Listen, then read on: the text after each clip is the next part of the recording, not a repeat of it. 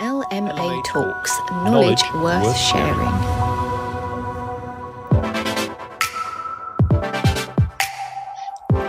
Hello and welcome to the LMA podcast series, a day in the life of, bringing to life the various roles in the product and claims lifecycle to provide an understanding and to show a different perspective of these roles to our listeners.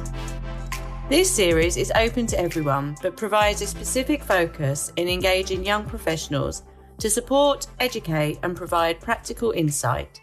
Our topic today, brought to you by the LMA Claims Academy, will be focusing on the day in the life of a Delegated Claims Administrator. Tim Bolin poses a selection of insightful questions to our guest Duncan Wood, VP of TPA Services, Vanguard. Over to you, Tim. Welcome, Duncan. Before we dive into some questions, it'd be great if you could introduce yourself, please, and tell us about your career and how you end up in the insurance industry. Yeah, thanks, Tim, and thanks for having me. I've spent about 20 years in the London market, and the last 15 of those were with managing agency partners, the Lloyd's Syndicate. I spent my entire time there working in the claims department, finishing up as a senior claims examiner and handling classes as diverse as property, liability, transportation, accident and health, just to name a few. Once I had decided to look for a change, I realised that I wanted to move over and have a look at maybe on a US DCA operation, because I think there is a change in London as to what the expectation is and how claims are going to be handled. There's increasingly a recognition that the expertise in the US should be harnessed through increased delegated authorities, whether that's financial or through denials, etc. And that leaves the guys in London to really concentrate on the complex claims and overall account management, which I think is what they should be there for. And by adding my knowledge and experience of what London's looking for, I think Vanguard hopefully is increasing their offering and providing another individual who London can trust when assigning claims, because I understand what it is that a claims examiner needs. And at present, I think we're probably working for almost every syndicate writing in the binder space. Thanks, Dunk. So why do Lloyd's MAs use DCA firms at all then? Why don't they handle the claims themselves? Well, I mean, that's a very good question. I mean, just to back up slightly, I would explain that a DCA is effectively an extension of the claims department of the syndicate. And if you imagine the type of business that's being written under binding authorities, you can end up with thousands and thousands of claims. And when you're somewhere like the US, where 50 different states might as well be different countries, the amount of individual experts, licensing requirements, the resources that you would need just to undertake those claims, effectively we are taking those volume claims and those smaller claims off of underwriters' plates and discharging them in a speedy and cost-effective way in most instances. Thanks, Dunk. Now, obviously, you mentioned you're an extension of the claims teams of those managing agencies, but actually, what roles do you actually perform then, from what, doing what to what? So our role is cradle to grave. So we receive the first notification of the loss.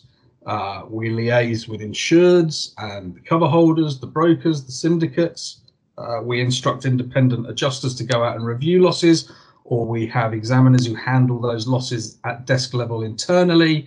Once reporting is obtained, we will either review the coverage in quantum and prepare reporting to London where necessary, or if a claim falls within the authority that has actually been provided to us and coverage is in place, we'll confirm settlement. We'll find out if there's any lien holders, any mortgagees, any other people who should be getting paid, and we'll arrange the settlement of the indemnity and the fees.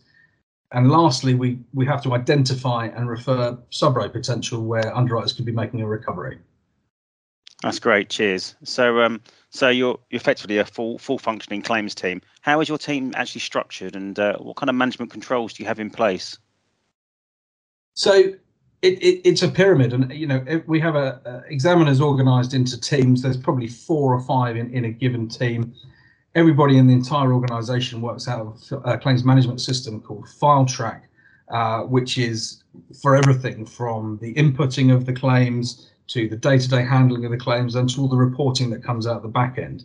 And those examiners are overseen by a claims supervisor, and they're there to be used as a sounding board and also to review and approve reports and settlements before they go out the door. So that additional layer of quality control. And then those supervisors who sit above the teams of examiners are overseen by a management team, which is 3 of us. There's a claims manager, there's myself, the VP of claims, and then there's the senior VP of claims. And we're all available to consult on those niche or thematic problems, or those kind of tricky ones that may be outside of the knowledge of the examiners. And we're also there to ensure that, by regularly communicating and meeting and reporting with our teams, that files get handled promptly and precisely. That's great. So obviously you handle those claims, you get them to a settlement stage, and then you need to pay for them. Now, obviously it's not your money because you're not the insurer. How do you fund those claims payments? So the majority of the London market is still providing us with loss funds in order to settle claims, and that is them sending money to us that we hold in a bank account. We settle claims from it, and then we top up that fund through the collection of monthly bordereau. There is an increasing use of the Vitesse platform, whereby we don't actually hold the funds, but we do have access to it. And then just taking that a step further, having mentioned Vitesse, we've been heavily involved in the Lloyd's faster claims payment concept as pilot partners. And we really think that it could be a game changer in terms of how quickly we're going to be able to make payments, and avoiding the time that it takes at the moment in reviewing loss fund levels and chasing for top-ups. I think you're right there, Duncan. Obviously, that faster claims payment is part of the future at Lloyd's delivery, and is certainly the way forward. And if anyone's listening to this podcast and doesn't know much about faster claims payments, I'd encourage them to speak to their management team about it, because having the use of Vitesse as a platform is key in actually delivering faster claims payments in the future. So, yeah, we are keen for the market to try and adopt that as soon as possible. Thanks for that. So, Dunk, next question, and please try to answer without swearing if possible. How does the bordereau process work? Who does what? And what would you say are the key challenges in processing fees through the bordereau process, or processing claims entries through the bordereau process? So our claim system, FileTrack, that I mentioned previously, automatically generates the bordereau in the V5.2 Lloyd's standard bordereau format.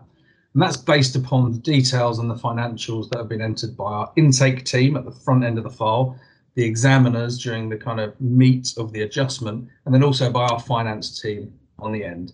We then have a sense checking system, and once that's been approved, it's submitted to the London broker for loading and processing on the ECF platform.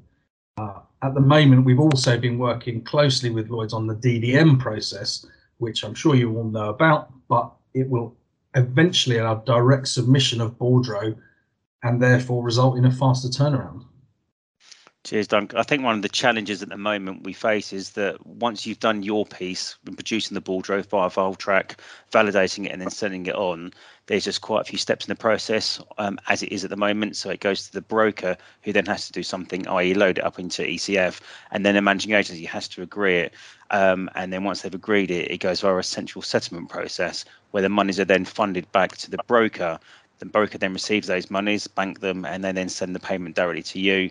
So it's hardly a quick process, and that faster claims payment solution we're talking around effectively eradicates that. So just an eye opener for anybody that's listening in. So my next question, I think, Duncan, is as you're an extension of the MA's claims team, how do you ensure that your adjusters act in accordance with the MA's claims philosophy? So we receive claims philosophies from all of our principals, and they are broadly the same. I mean, in essence, it's ensuring that an insured with a covered claim is paid the right amount as quickly as possible. But we do record all those separate philosophies in the documentation that our examiners would review at the outset of a file, so they understand what the expectation is for a given syndicate.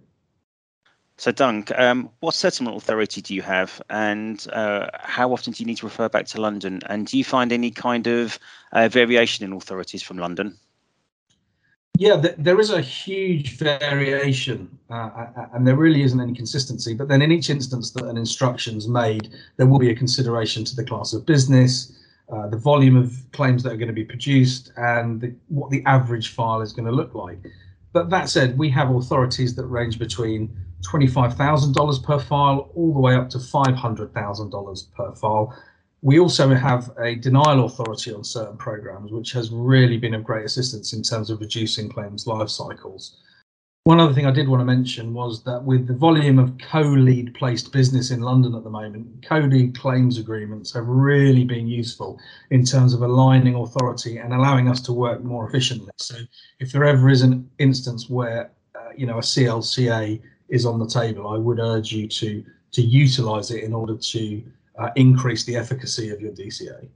That's great, Duncan. And just a bit more on that, actually, while you've mentioned that, we actually have had an agreement from Lloyds that they're happy to look at whether we can create a co-lead claims agreement that cuts across all three bureaux, so Lloyds, Lerma and ILU.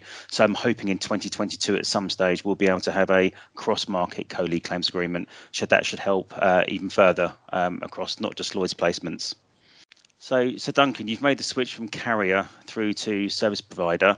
What kind of insights have you got now you've made the switch? And probably more importantly, what would you do differently if you was back at a managing agency now, knowing how DCA firms operate? I think I would probably at this stage recognise that there are still too many actions, touch points and procedures that are undertaken in London simply because that's how it's always been done. I think that the market should have more faith in the ability of their trusted DCA partners. That said, recent developments that we mentioned earlier in this podcast have given me a great confidence that this new approach is being adopted and there is momentum for change as we move into 2022. Thanks, Duncan. Just one other comment I'd like to make as well on that. You talk about trusted DCA partners. We need to remember as well that when these authorities were set up decades ago with TPA firms, we weren't in the same place as we are now. We're now in a world where every managing agency that uses a DCA firm, that DCA firm needs to be approved by Lloyds. That Lloyds approval process for DCA firms obviously kicked in from September 2020, and there's a much larger emphasis on the due diligence and onboarding of DCA firms, which should give those managing agencies greater comfort that what they're doing, and obviously a coordinated audit program in the background as well to provide that oversight and assurance that they're doing what they need to be doing. So yeah, I would agree. So finally, what makes your job more difficult and what can MA do to make it easier? Yeah, again, it's a good question to finish with, but there are very few clients that we work with where we're not aligned. So there's very few clients that we work with who don't do everything just like we do to try and make sure that our communication is regular and prompt, that our authorities are commensurate with the claims adjusted on a given contract, and that we're all kind of facing in the same direction. As we potentially move into a world where instant funding is available and direct bordereau submission is possible, and actually possibly even in future just live data streams through API so that a bordereau becomes redundant, it's exciting to be working in a marketplace that's embracing this change. And I would encourage everybody or anybody who listens to this to embrace that change when they can see that it's for the better, because it just enables us to discharge our duties to the best of our ability. Brilliant. Thanks, Duncan. It's been very informative. Really appreciate your time today on that. So thank you very much for your time. Cheers. Thanks for having me, Tim. Bye. Thank you, Tim, and to our guest, Duncan. That was very informative with some great insights there for our listeners into delegated claims administration. We hope you've enjoyed listening to this podcast, which is part of a Day in the Life of series.